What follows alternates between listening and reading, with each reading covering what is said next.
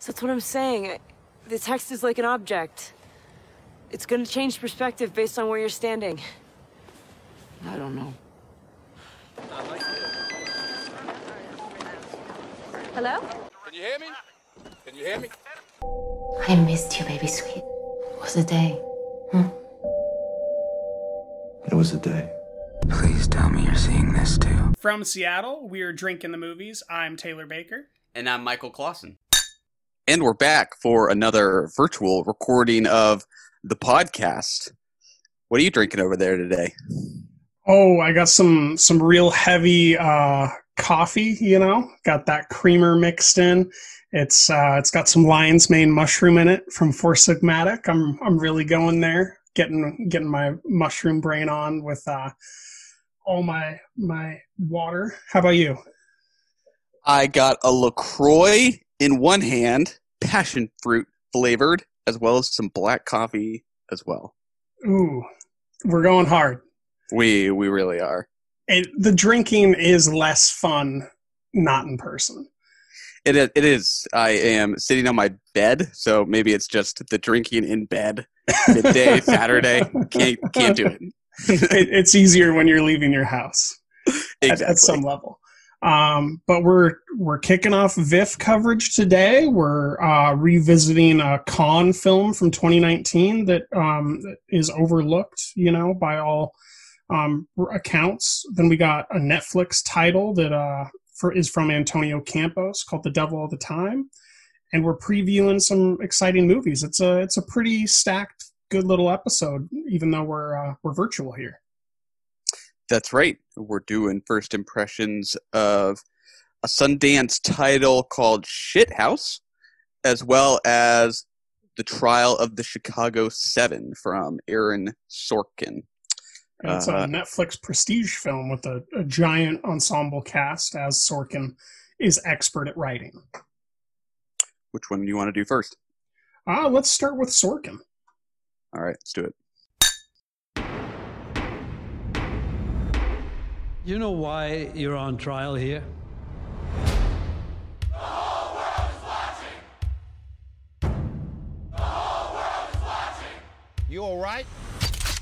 I was until I saw that. The whole world is watching. The whole world is watching. Martin's dead. The whole world is watching. Bob is dead. The whole world is watching. Jesus is dead. The whole world is watching. They tried it peacefully. We gonna try something else. The whole world is watching. These rebels without a job. They're a threat to national security. This revolution, we may have to hurt somebody's feelings. Get on the street! Get on the street! When you came to Chicago, were you hoping to draw the police into a confrontation?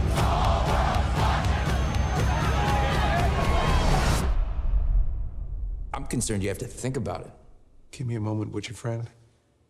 I've never been on trial for my thoughts before. All right, Michael, that was the trailer for the Chicago 7. What do you think? I'm kind of on the fence about it. I'm not a huge Aaron Sorkin fan in general. I'm not super familiar with the specifics of this historical moment that it's capturing. From the looks of the trailer, there's maybe just kind of a personal dimension that's missing from it for me. Yeah, like you said, it looks like kind of prestige Oscar bait, which usually kind of tend to go in one ear and out the other for me, even though they can be, sturdily crafted. I don't know that this is going to leave a huge impression on me. What about you? Yeah, I think I'm a lot more, I'm a lot less pessimistic than you about what I saw, because I feel like that teaser trailer didn't show the breadth of the film. But what I do sense is that it might be, kind of disappointing in the way that Catherine Bigelow's Detroit was. It attempts to be about this social issue that I'm also unfamiliar with, and it has these really good actors in Sacha Baron Cohen, Joseph Gordon-Levitt. I think I saw Eddie Redmayne in there. I'm not too sure who else was in there because the cast list just kind of flickered for literally a second with like 5 different names. I think I saw Yayu Abdul Mateen, who rose to notoriety through, I believe, Aquaman as the villain, and he's always been someone that I've really enjoyed watching. But yeah, there wasn't enough. Sorkin's films, the thing about them is they're wholly fake. But within their fakeness, the writing is so expertly crafted that the interactions between the characters is so delicious that you just don't want to stop watching. That's why Molly's Game was successful with Idris Elba and Jessica Chastain. So yeah, we'll see. I'm not on the fence, but I'm a little bit worried. And I really, really like Sacha Baron Cohen when he turns in dramatic performances. Yeah, I think for me, I tend to think of his movies as overwritten. Like, I prefer a film that gives characters and their dialogue a little more room to breathe than he likes. But that's personal preference. I know he likes his tight, wordy scripts. I think I prefer something with a little more air in them. Yeah, I am, heavily in the middle there. I like both The Clouds of Sils Maria, and I like watching just the pitter patter of dialogue, whether it's Steve Jobs, with what was it, Michael Fassbender, Seth Rogen, Kate Winslet, or Sorkin with his Molly's Game cast. I do think that as a director, he's not very good. He's fine, but I just don't see anything special about him. It's almost like someone's trying to impersonate Spielberg at some level, like trying to make it look prestige-y instead of it actually being an original way to shoot it. Yeah, I mean, and I guess I kind of have a much clearer sense of what the Spielberg project is, whereas I'm still not sure I could define for you very well what the Sorkin project is as in terms of him as a director. Like, I just don't know that I sense much of a signature there. Argumentative characters that talk a lot.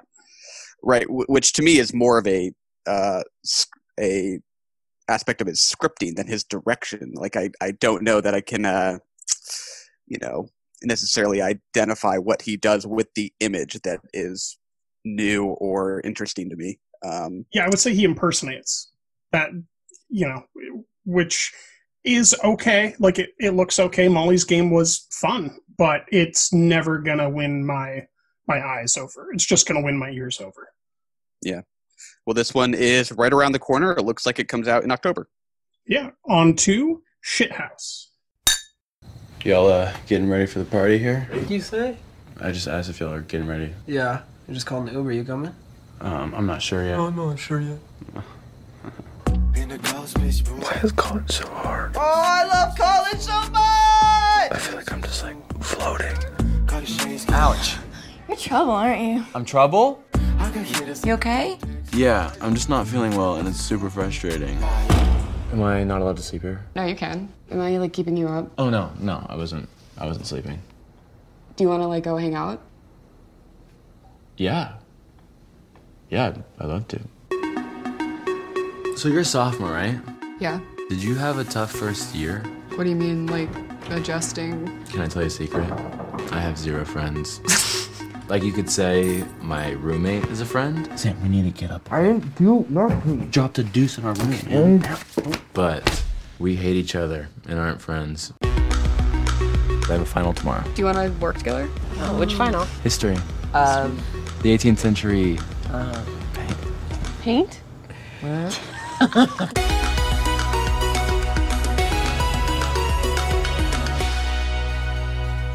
Hey. Hey. Sorry. Do you mind if I just get past you? Oh my god, you sent her so many messages. Hey, what's going on? Hey. See you. Are you sure that was the girl? Yeah. It just seems like she didn't know that you existed. All right, Michael, that was the trailer for Shithouse, starring Cooper Raiff and Dylan Galula, from director Cooper Raiff, also written by him. What do you think? I'm intrigued by this title. I don't think I recognize any of the cast members here. I don't know if they are new stars or what their experience is or what, but I'm sort of intrigued by the look of what they're doing. I don't know how formally bold or new it looks. I think it looks kind of familiar in its craft, but a college set romance. I don't know. Something about the feeling I get from it seems pretty sincere. I'm kind of intrigued. What about you? Yeah, it looks intimate and personal, which is what I'm always looking for out of new writer-directors. I don't know if this is his debut, but if it is, I think it's a pretty sharp way to start. I will say that we are familiar, although you don't remember her, with Dylan Galula, who is the main love interest here. She was known in Support the Girls for standing on top of the bar and accidentally exposing her breast. Oh, I do remember this. Okay. She was, definitely a supporting character in most of the work that I've seen her, and I've seen her in a few other things, but definitely an interesting, love angle here where it's someone who has no friends falling in love with someone who is not interested. But, as tropey as it is, I see a lot of sincerity here. So I'm absolutely willing to watch it. And what's exciting is seeing a writer-director that's this young. He just visually looks very, very young. So if he's going to start out with something really personal, swinging, not formally dazzling, but formally sturdy, that could be a great boon for cinema in the future. Yeah, 100%. I don't know that I caught a release date for this one. Did you happen to spot one? I did not. I do see that they just added the official trailer here on the IFC YouTube channel on the 2nd of this month, so just over 2 weeks ago. So it is possible that they're still working out distribution, but I would expect it to hit October here since they're ramping up. Not too far away. Cool. Today's podcast is presented by Podgo. Podgo is the easiest way for you to monetize your podcast, providing podcasters with a flat rate for ad space so you always know how much you get when you include an ad from Podgo. We recently joined as members, and you can too. Apply today to become a member and immediately be connected with advertisers that fit your audience. That's podgo.co at podgo.co. All right, let's get on to Netflix's title, The Devil All the Time, from director Antonio Campos. How and why people from 2 points on a map without even a straight line between them can be connected is at the heart of our story in Knock 'em Stiff. You ever think about how we ended up orphans living in the same house? I know what my daddy did. Some people would say it's just dumb luck. You take pictures? I do. I see a smile pretty enough to photograph, that is. Others would tell you it was God's plan. Blessed are they who hunger and thirst for righteousness. That ain't no preacher. He's as bad as they got on the damn radio. When people look back on it, they had no other choice. There's a lot of no good sons of bitches out there. Excuse me, preacher. You got time for a sinner? I studied something. It's called the delusion. A belief that is untrue. It is our delusion that lead us to sin. Delusions! All right, Michael, this film is a little bit like a film that we reviewed last year that we were in lockstep on. I think we're going to be a little bit out of sync here. The film that I'm referencing is a title that we never quite remembered, but it ends in El Royale. It could be The Bad Times at the El Royale, or it could be the Battle at the Bad Times at the El Royale. I forget, but it's equally got a huge cast, screenplay that's trying to bring all these characters together, pulp, and a lot of death. That's right. I have said the name of that movie wrong way more times than I've said it right. Bad Times at the El Royale, I think. But yeah, I believe that's a fair comparison. right. Who knows? The Devil All the Time, a lot easier to remember. The only thing you're going to confuse that with is Before the Devil Knows You're Dead. That's right. I think it's the first Antonio Campos title that we have talked about on the show, but I believe you're a fan of Christine with Rebecca Hall. Is that correct? I am an enormous fan of that film. Yep. That's one of my few perfect fives from that year. Yeah, very cool. Cool. Maybe I'll read just a basic plot description just to kick us off. Yeah, that sounds good. We'll go with the one that's on Letterboxd. There are a few different ones drifted around out there. This one reads, in Knockemstiff, Ohio, and its neighboring backwoods, sinister characters converge around young Arvin Russell as he fights the evil forces that threaten him and his family. And Arvin Russell is played by Tom Holland, but as you mentioned, this is a pretty stacked cast that it has. Who else we got here? We have Robert Pattinson, Tom Holland, Bill Skarsgård, Haley Bennett from Swallow, Riley Keough, Harry Melling, who you might know as Dudley Dursley from the Harry Potter films, or the fellow with no arms or legs from last year's Coen Brothers film that I'm now forgetting that was a vignette piece. Or do you remember the title of that film? Oh, it's escaping me. I know what you're talking about.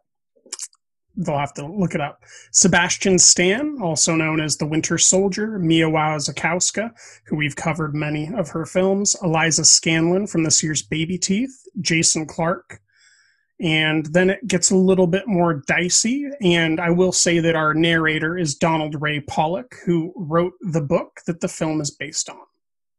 That's right. Ballad of Buster Scruggs. That's what you were looking for, right? That is it. Thank you. That's the one.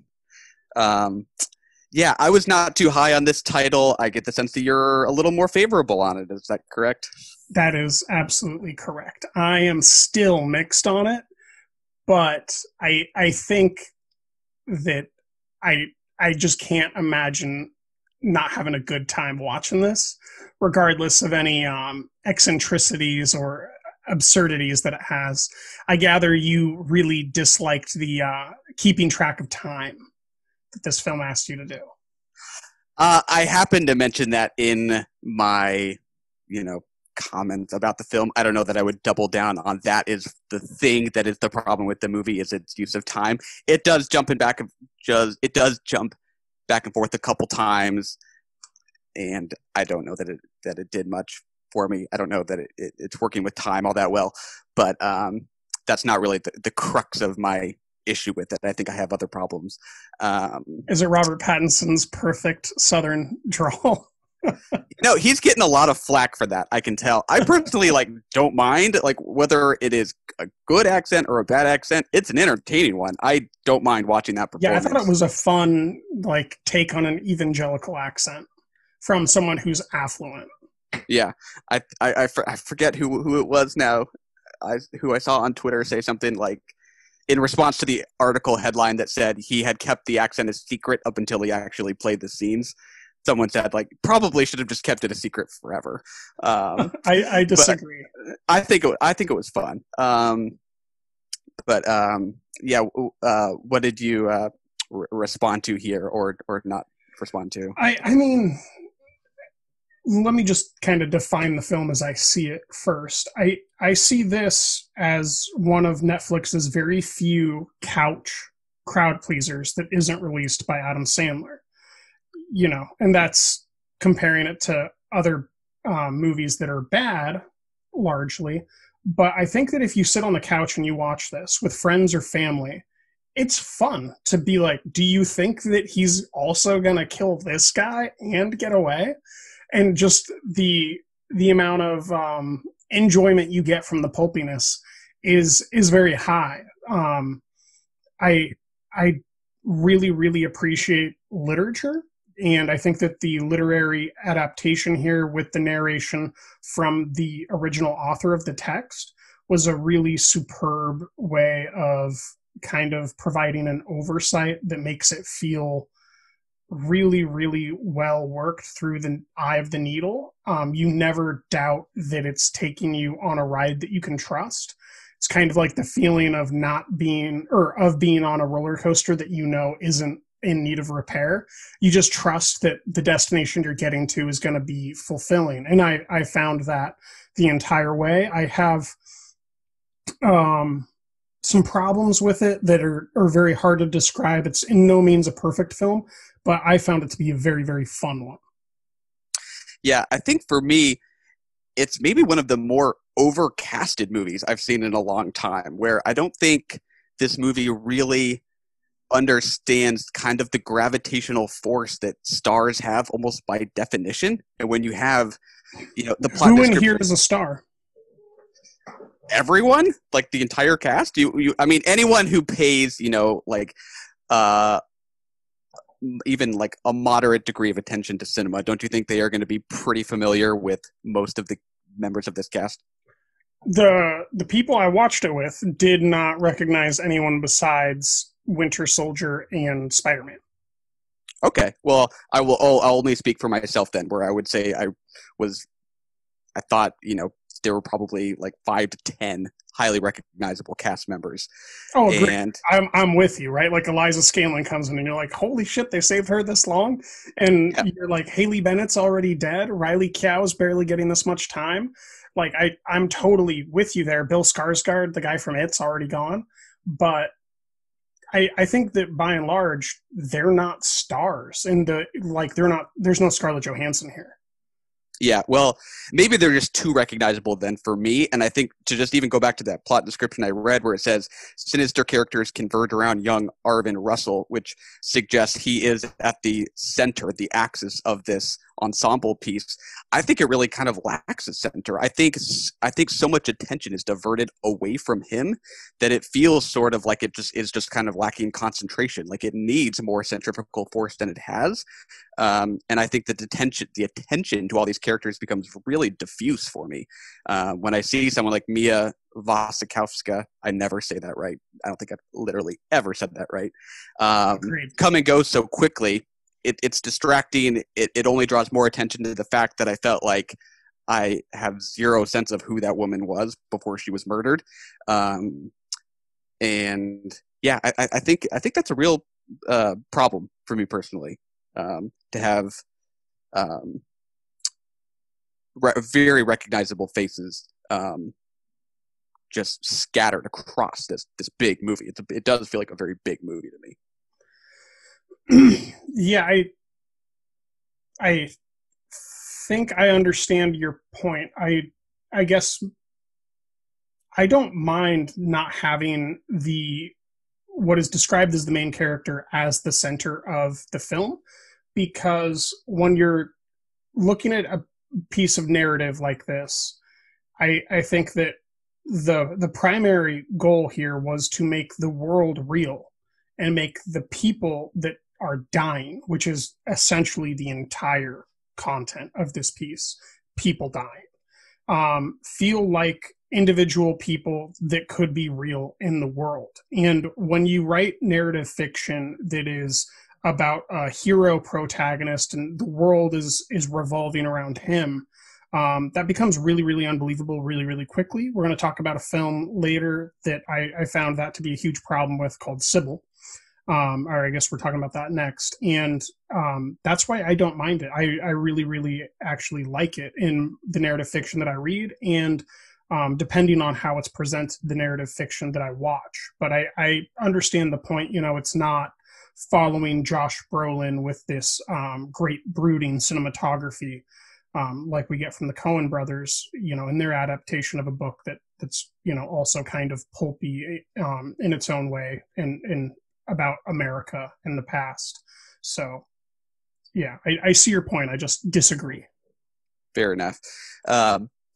And I think I understand your point about it just being a generally entertaining enough movie to watch because of the kind of network narrative shape of it, and the question of who's going to get it next. That is kind of the experience.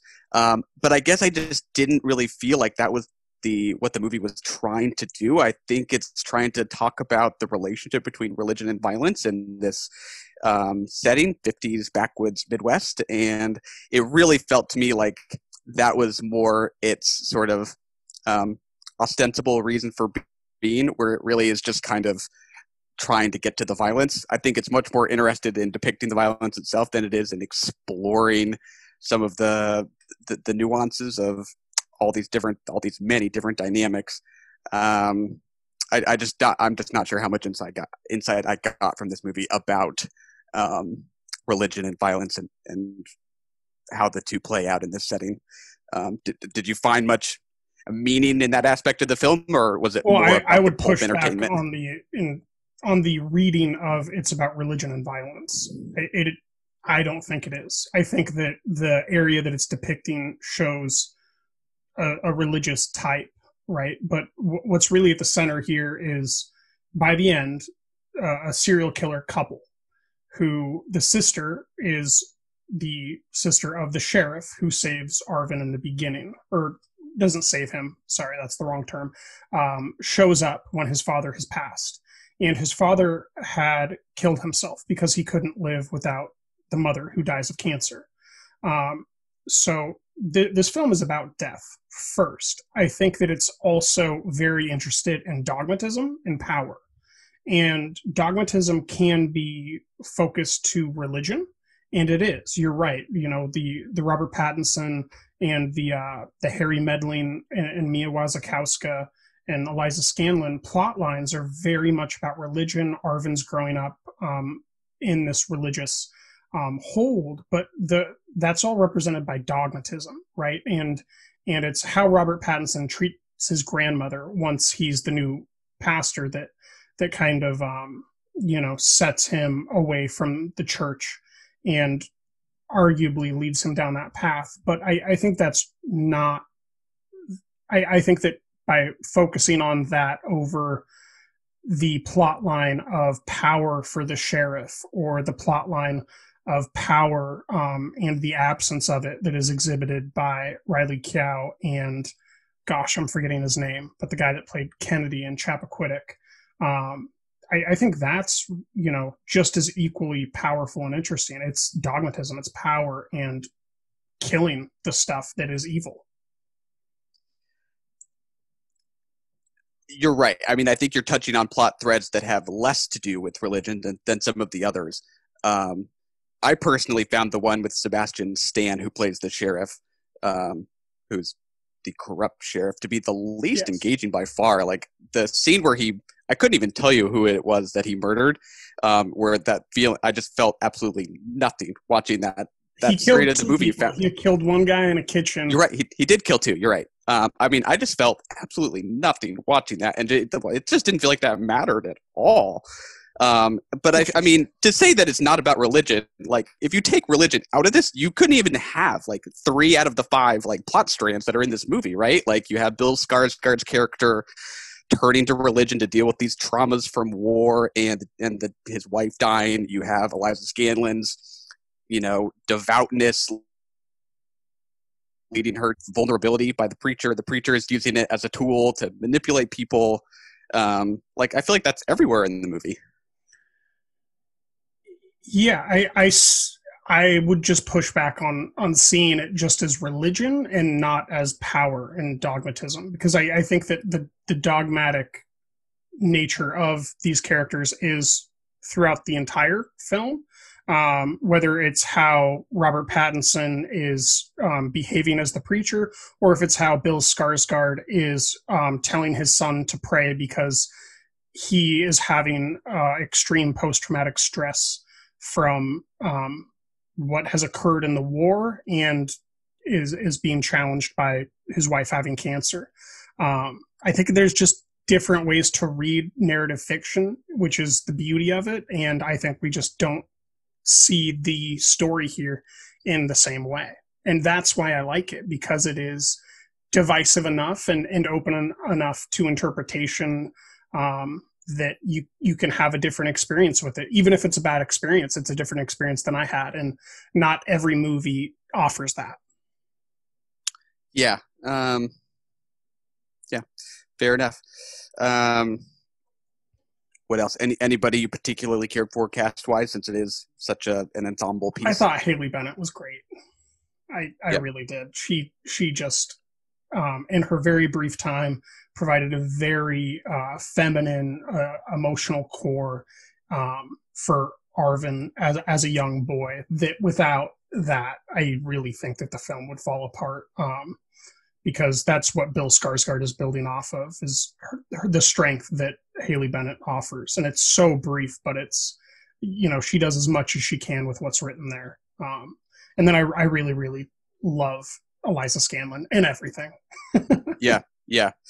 I liked Eliza Scanlen. I think it's what happens to her. Are we doing spoilers here? Have we given away any spoilers? Yeah, we talked about all these dead. Everyone died besides Arvin. Fair enough. Sometimes with brand new movies, we sometimes hold off. But yeah, there's something about how that story plays out with her intending to kill herself and then deciding against it at the last minute only to accidentally kill herself. I don't know. There's just a flippancy towards violence that this movie has, I think, that rubs me the wrong way a little bit. I don't know how... Well, I would say that's death, not violence. So that's a difference in reading already, right? Sure. I would not consider it a great way to go. So, there is something still violent about death itself. It's unfair, right? That's the thing about Haley Bennett. That's the thing about Bill Skarsgård. That's the thing about her. It's the unfair deaths that surround him. Yeah. I said maybe it's troubling for me that the movie was unsuccessful in eliciting much empathy in me for her when that happens, when it's a pure accident and it feels like it's just a tossed off finish to that character's story. I don't know. There's just a flippancy there to me that rubs me the wrong way a little bit. Yeah. Other thoughts? Yeah, I had a different interaction with this, and I'm so interested that yours is so different. I think that you're speaking of it fairly negatively, but you came out mixed. How far down on mixed did you come?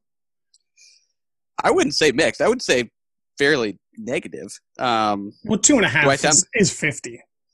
That's an F in my book. Like, okay. If I'm giving something a 2.5 or below, like at the end of the day, like I just didn't like it very much. Gotcha. It's a well-crafted movie. Like, it's got a big budget that just comes with a certain amount of entertainment value.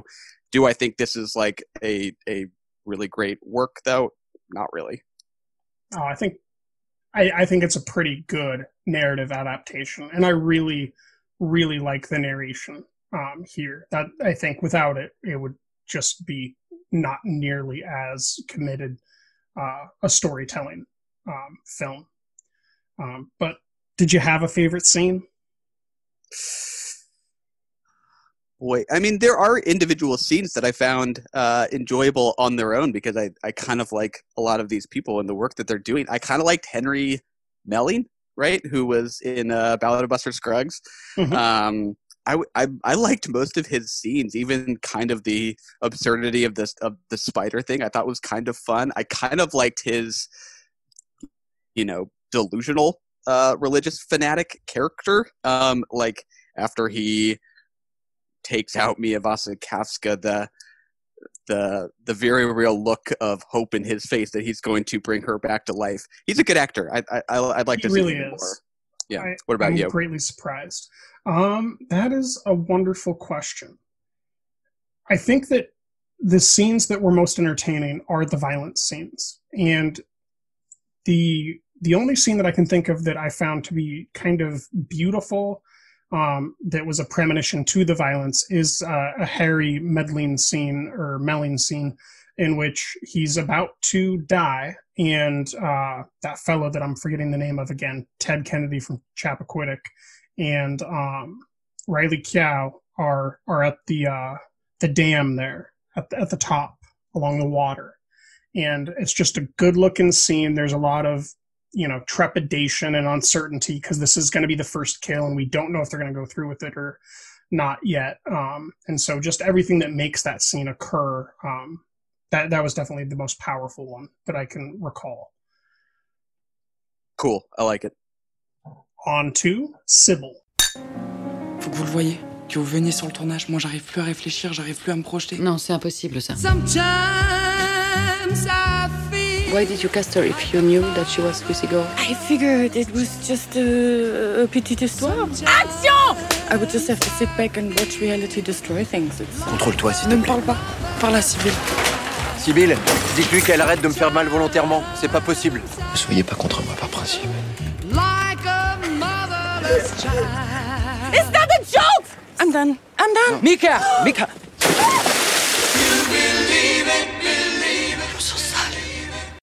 All right, Michael, we're talking about Sybil, a entry into Con back in 2019 that has kind of the definition of mixed reviews. I think it's got about a 59 on Metacritic and just a little bit below that on Rotten Tomatoes. What did you end up thinking about this one? I like this movie. I was genuinely a little confused for some of this movie, to be honest. I think I would like it even better on a second go-round, but I am positive on this movie. I'll start there. What about you? I take it you are not. I am negative. I am extremely negative on this movie. I found it very disconnected, very just unaffecting and unsure of itself. And then it tries to make up for a lot of that with Mika, or Sandra Hüller, who plays the female director there towards the end, and tries to go a little bit fourth wall to make up for a lot of misses. I really did not care for this film, both just taste-wise and presentation. Do you want to read a quick plot synopsis? Yeah, let me find one on IMDb here. Well, this is a sentence, so if you feel like we need a little bit more, let me know. A jaded psychotherapist returns to her first passion of becoming a writer. Yeah, you're no kidding. That is brief, but yeah, okay, we can work with that, I suppose. That psychotherapist is played by Virginia Efira. I'm definitely watching that. We also have Adele Exarchopoulos from Blue is the Warmest Color. Most famously, it's directed by Justine Triet. Yeah, I guess I responded to the structure of the movie. I mean, I think there's something kind of bold about the flashbacks that are integrated into the kind of main through line. So this psychotherapist, has this. She's married, I gather, with 2 kids, but she's sort of remembering a past relationship as she gets involved with Adele Exarchopoulos' character, this client of hers who inspires her writing.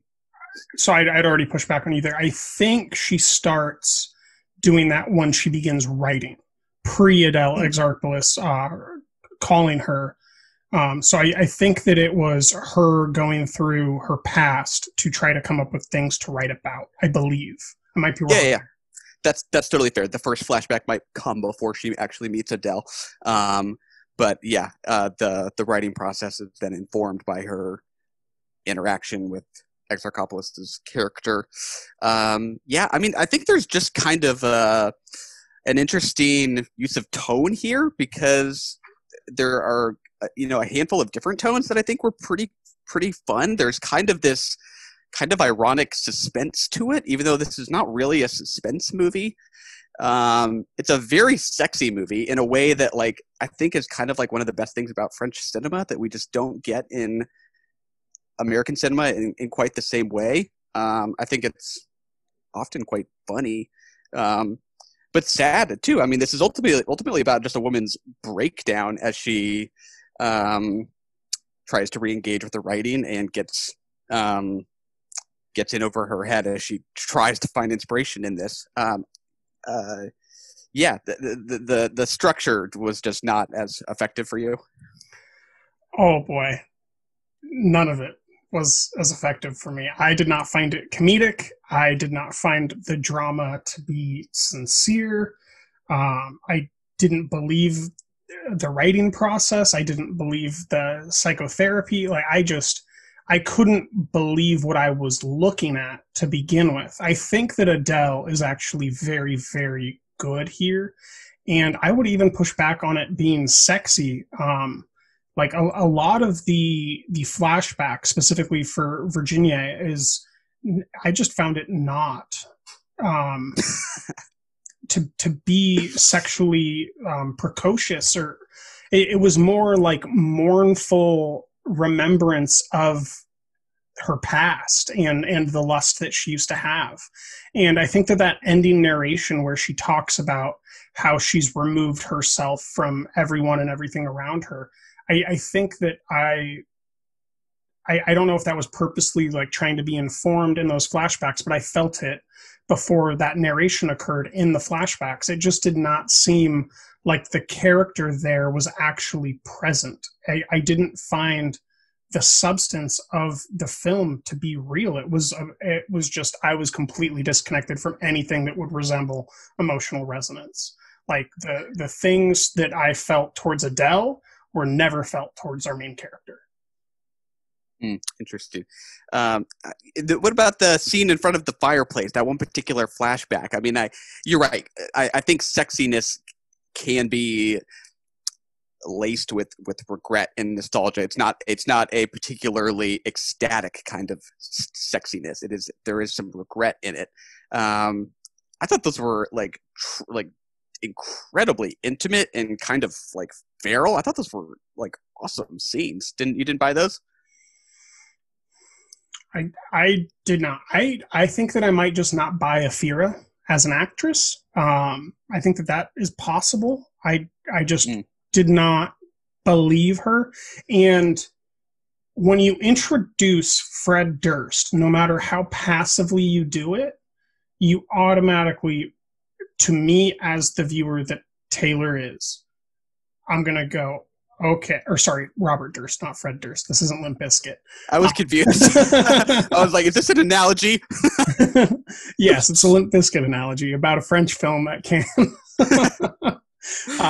But when you introduce Robert Durst, and if you're familiar with his story at all and how he admitted to the crimes that he committed over a hot mic in a bathroom while recording a documentary during the last day of shooting, then you know what you're going to be finding in this film, even before the film is introduced, right? Because when she's writing, she pulls up that Robert Durst article, and the film has not yet been introduced that Adele is shooting. But right then, you know, basic foreshadowing, she's going to admit whatever it is that she's been holding back from the viewer at that point in time. And that is exactly what occurred. So at some level, I just never found a way to grapple onto this. And I was trying to keep Adele away because I didn't know if I could trust her either, because she's calling this psychotherapist every other day saying that she's going to do something or that she needs help. And it's just like, well, I don't know how reliable a character this is either. Was your point that it was predictable about the article? Got it. Yeah, fair.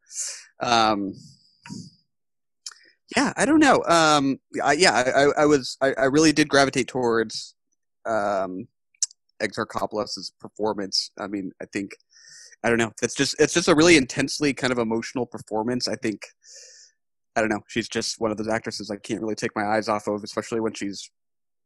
I agree about her, not about Aphira. Yeah, who I really did enjoy, especially towards the end where this breakdown really is kind of in full force, and she's. She's drunk at the end. She's finally fallen off the wagon. We know that she has been in AA throughout the story. I mean, I think I like a movie that's willing to let a female protagonist and heroine have this kind of messy downward trajectory.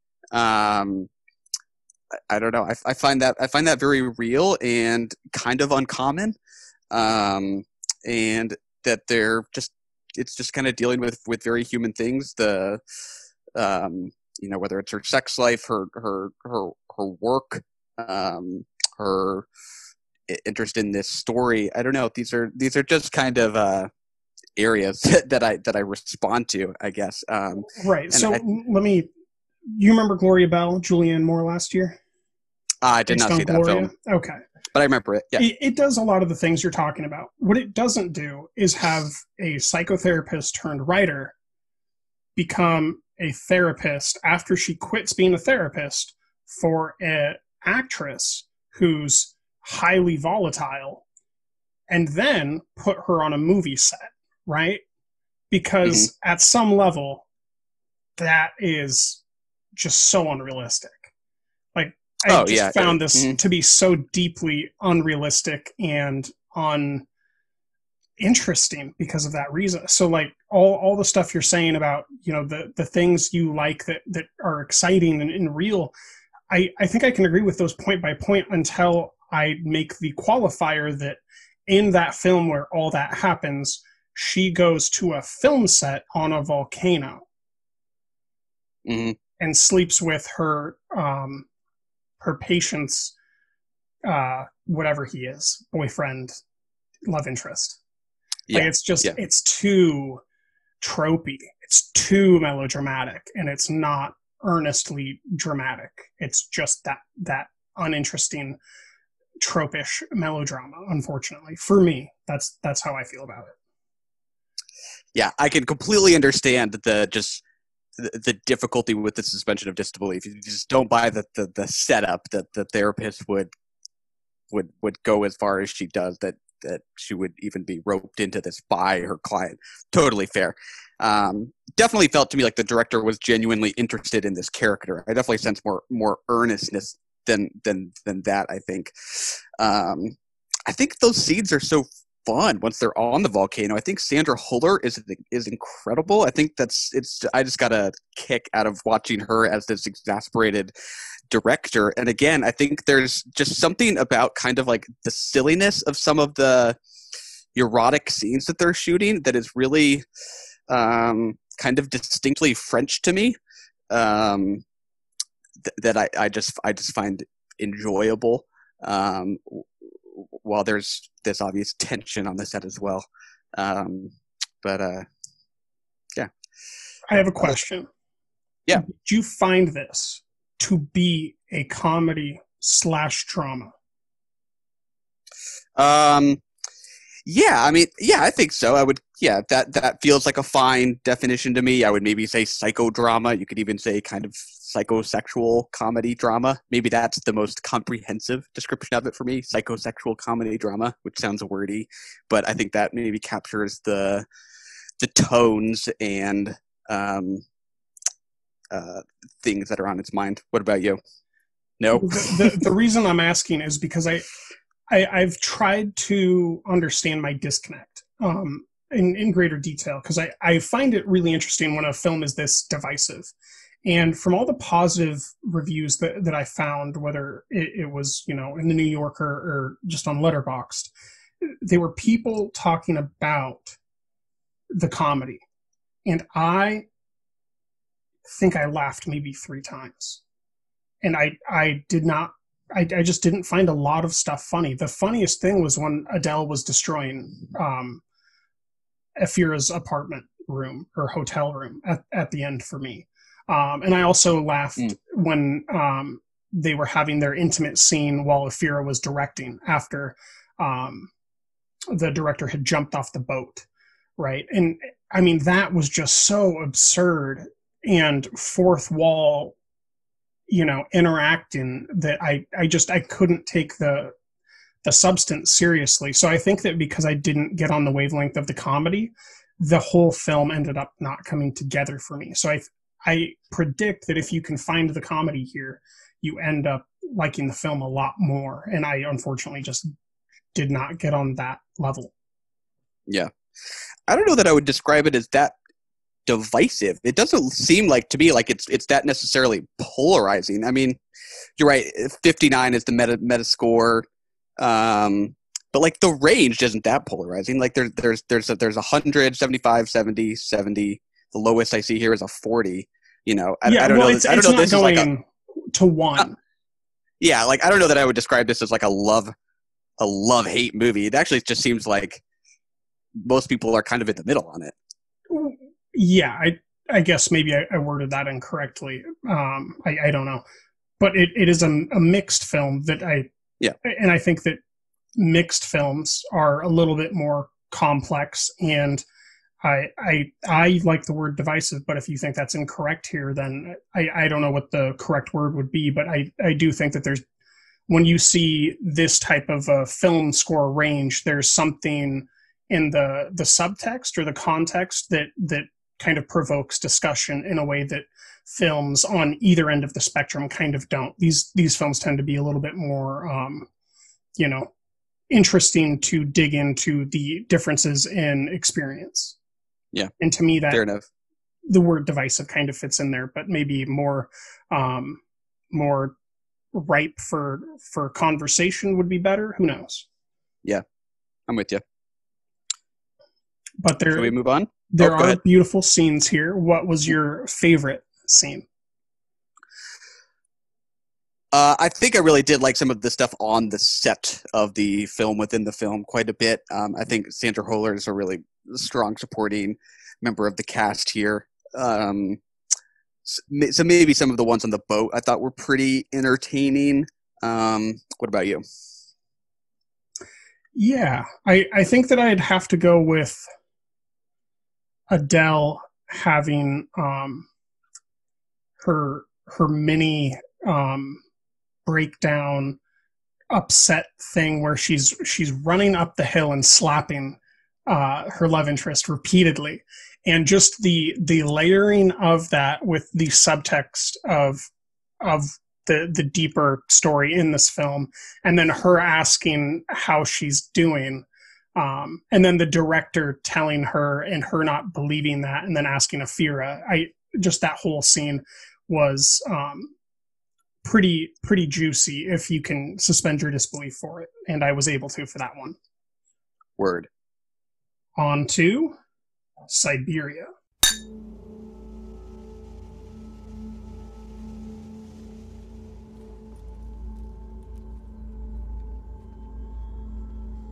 Your soul is outside of you, and you must claim it.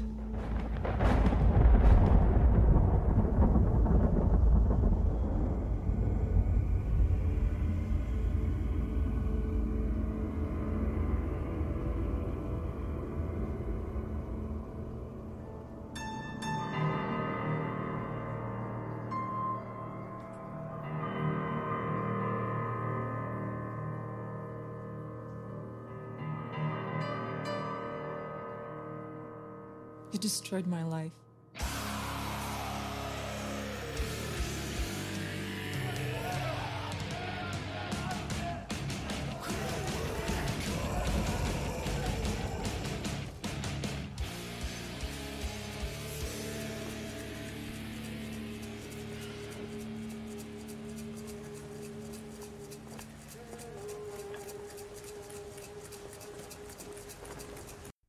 All right, Michael, this is, I believe, the first film we've covered from Abel Ferrara. Is that correct?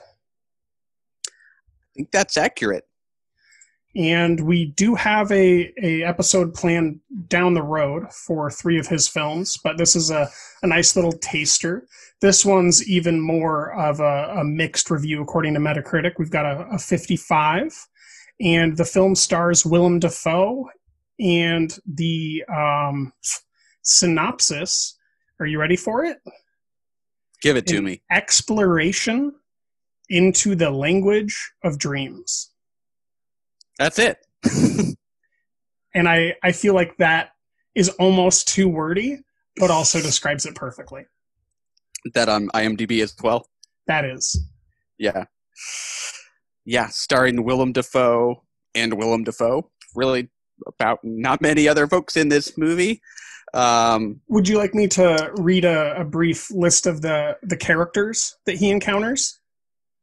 Oh, are they listed as characters on IMDb? Oh, yes. You ready for this? Oh, that's interesting. What do we got? We have wife, magician, Russian girl, doctor, monk, woodsman, Eskimo, lady in cellar, demon. You know what? I actually think that's useful for listeners, because this is a film very much dealing with the abstract, as those would suggest. Yes, it is an extremely abstract dreamscape that is as reliant on, really volatile scenes becoming really gentle as it is with the really volatile music becoming gentle, or just a fish talking. That too. Oh yeah, I forgot about that. There is something about these movies where like I tend to forget details because like I think to myself like, did I make that up somehow? That is exactly how I feel about this film. I actually rewatched it at 2x speed before we talked about it today, because I questioned whether or not I missed the lead up into every single scene that exists in this film. I was like, well, how did he get there though? And I was right. There is no how did he get there. There's just him arriving.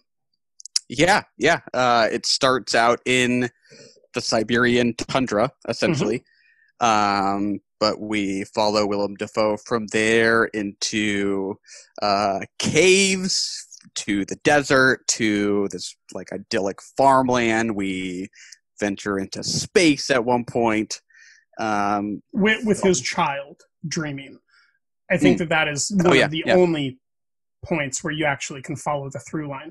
I will say that it actually starts out with a narration that kind of leads you into feeling who Willem, the character, is, kind of in a poetic narrative sense. And without that background of his fears and his childhood, I think I would have had a really, really hard time having an emotional connection to this character. So I do think that is extremely crucial. And I will mention that I believe that the motif here is that he's always on the journey with the dogs that scared him, right? He's always flashing back to being in the tundra of Siberia, in the midst of the snow and the cliffs and the trees, with these dogs that he was scared of biting him, that were always nipping at his heels as a child. And he's riding on the back of his fears, essentially. And we're always cutting to that after he's arrived somewhere, whether he's learning from the teacher or he's having, a sexual experience with one of the many different female characters. It gets a little bit Lynchian there for a brief amount of time. There was a little bit of the house that Jack built when he confronts himself. At least to my eye, that was very reminiscent of a scene from that film.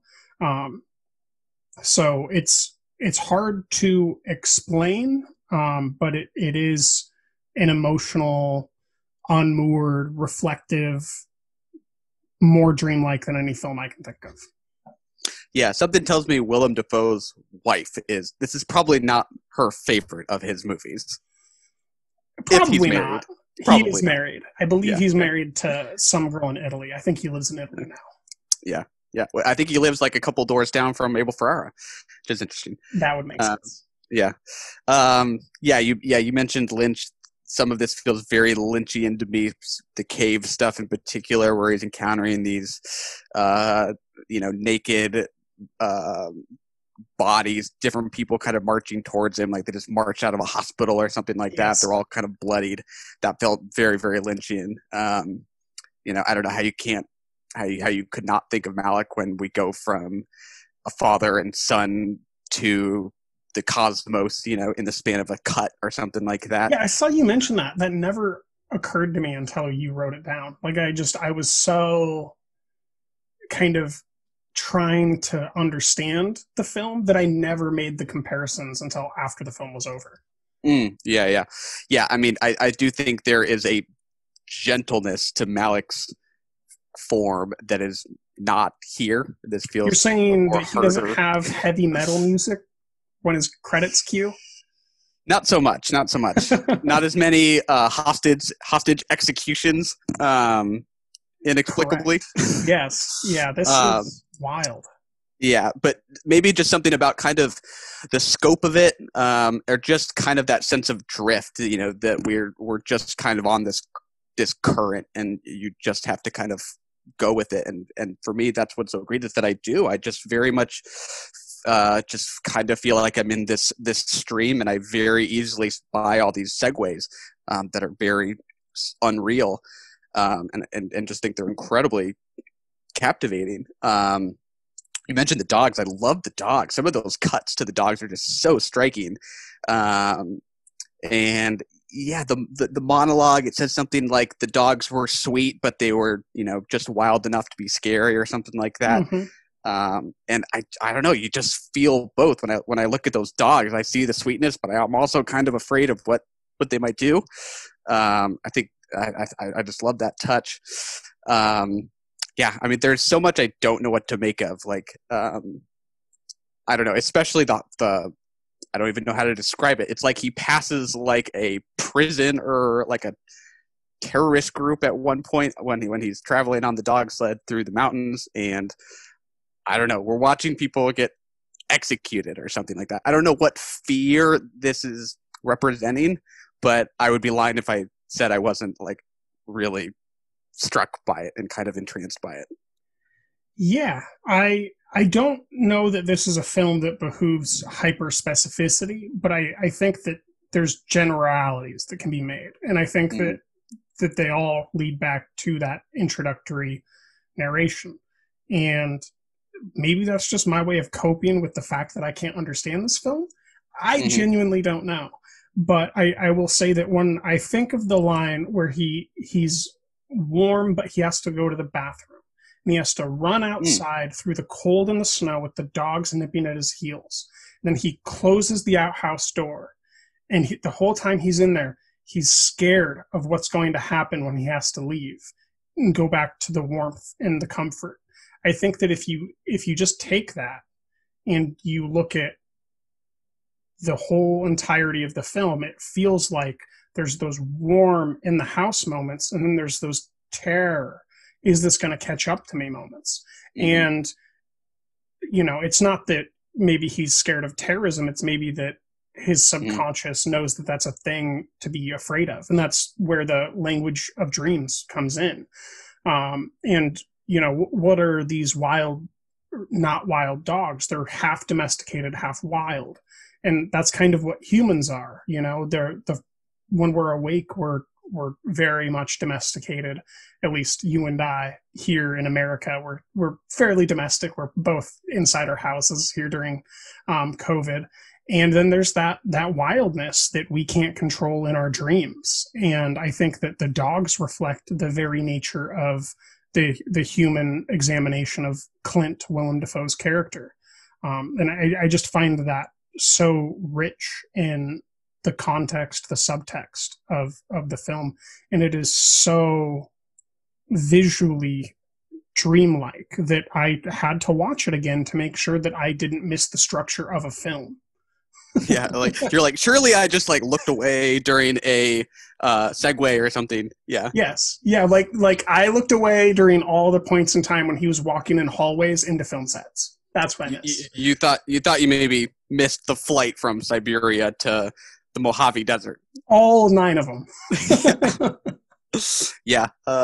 Yeah, I didn't expect to talk so much about the monologue, but you're right. I don't think I even really appreciated until you brought it up how crucial it is, and maybe it's because so much of the movie is so abstract, but the monologue is so like kind of hyper specific. Like I almost was tempted to like rewind that and be like, did I get all that? Because he just described in detail these trips with his dad into Canada, which like some of the detail, it's like, does this matter?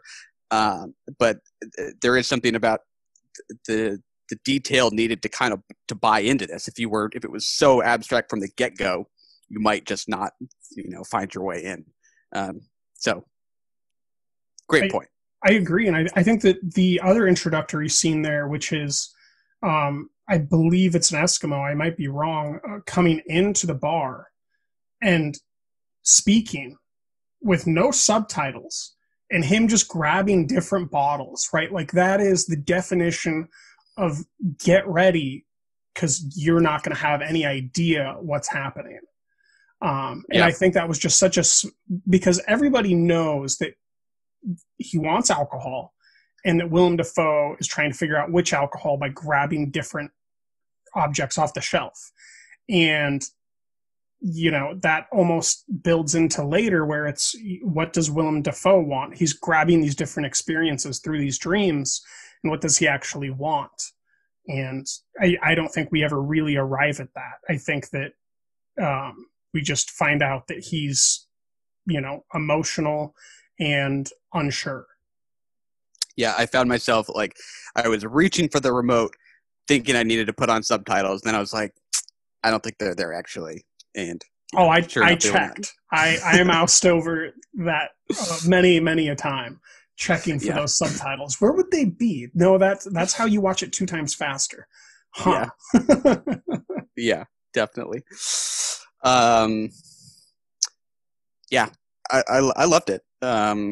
But you said it, like you said, it is divisive. It's got an interesting graph on Letterboxd where, you know, the ratings are all over the board.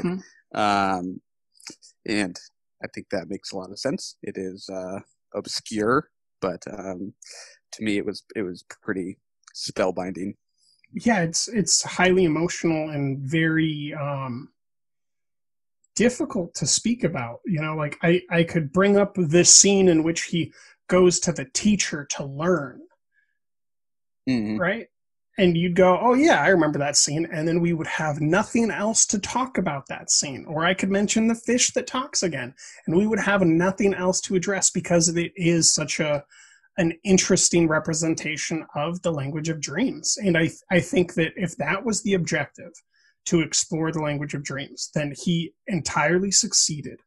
And I think that the mixed reviews is a reflection of that. I think that if it was like a perfect film and everybody liked it, then it couldn't be that, because dreams, especially of the nature that are observed here, are volatile and unfriendly and, you know, really personal and kind of anxiety ridden.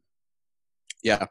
Yeah. I don't know if this has distribution yet or not, but you know, these are ones I think that are tough sells if you don't just embrace the fact that they're essentially kind of avant-garde works and you try to tell the audiences that there's something else and you just are mispreparing them. Yeah, if you have a tough Bad time. Lieutenant, this might not be a film for you. Exactly. Yeah. Or even just the fact that Willem Dafoe is on the cover, you know, I think will invite certain viewers expecting one thing and getting another. Although Willem Dafoe's been doing weird stuff lately, so he's been doing weird stuff forever, man. It's true. But yeah, I'm excited to see it again. This is one I would love to see on the big screen. I think I would have been even higher on it. You know, it's never ideal to watch something on a screener, but especially in a theater, I think I would have really, really connected with it. Yeah, if somehow SIFF puts this on as part of their retrospective of 2020 and 2021, I would certainly buy a ticket to go be isolated in the darkness along with this film, because it invites a more personal story that I think you can really only get in a cocoon of darkness and just being with it. Absolutely. So we'll keep an eye out. Did you have a favorite scene? Boy, I feel like I have a lot, but one that I really liked, and this was one that I really did not understand, but just really responded to, I think it was towards the end of this like string of sex scenes. You know, we see Dafoe's character have sex with like 5 women in a row or something like that. And then that older woman just like materializes on screen and we get some of those photos. She almost looks like she was like shot on an iPhone or something like that, just because of like the narrowness of the image. I don't know why, like I was just really deeply moved, even though I don't even know what I was responding to. Maybe just because it was so surprising. Yeah. There's all kinds of stuff like that. What about you? Formally intriguing at the very minimum. Yeah, you mentioned going back to Willem Dafoe and the sled dogs. And there's a particular scene that is very far away. And it slowly kind of comes up. And he's just on the back of the sled going up a giant white hill. And you can see the sky in the background and dark daggers of trees. And there's just something about where that hits in the film, and just being in the wild, going from one thing to another, and kind of just being unmoored, that I just really responded to how the beauty of the image was informing the entire context of the experience. Yeah, definitely. And that is our first film for VIFF. We'll be back next week covering some documentaries from VIFF. Looking forward to it. Run! Go! Get to the chopper! We have to go. I'm coming with you. That was brilliant. You're the best and we love you! And that's another one in the can.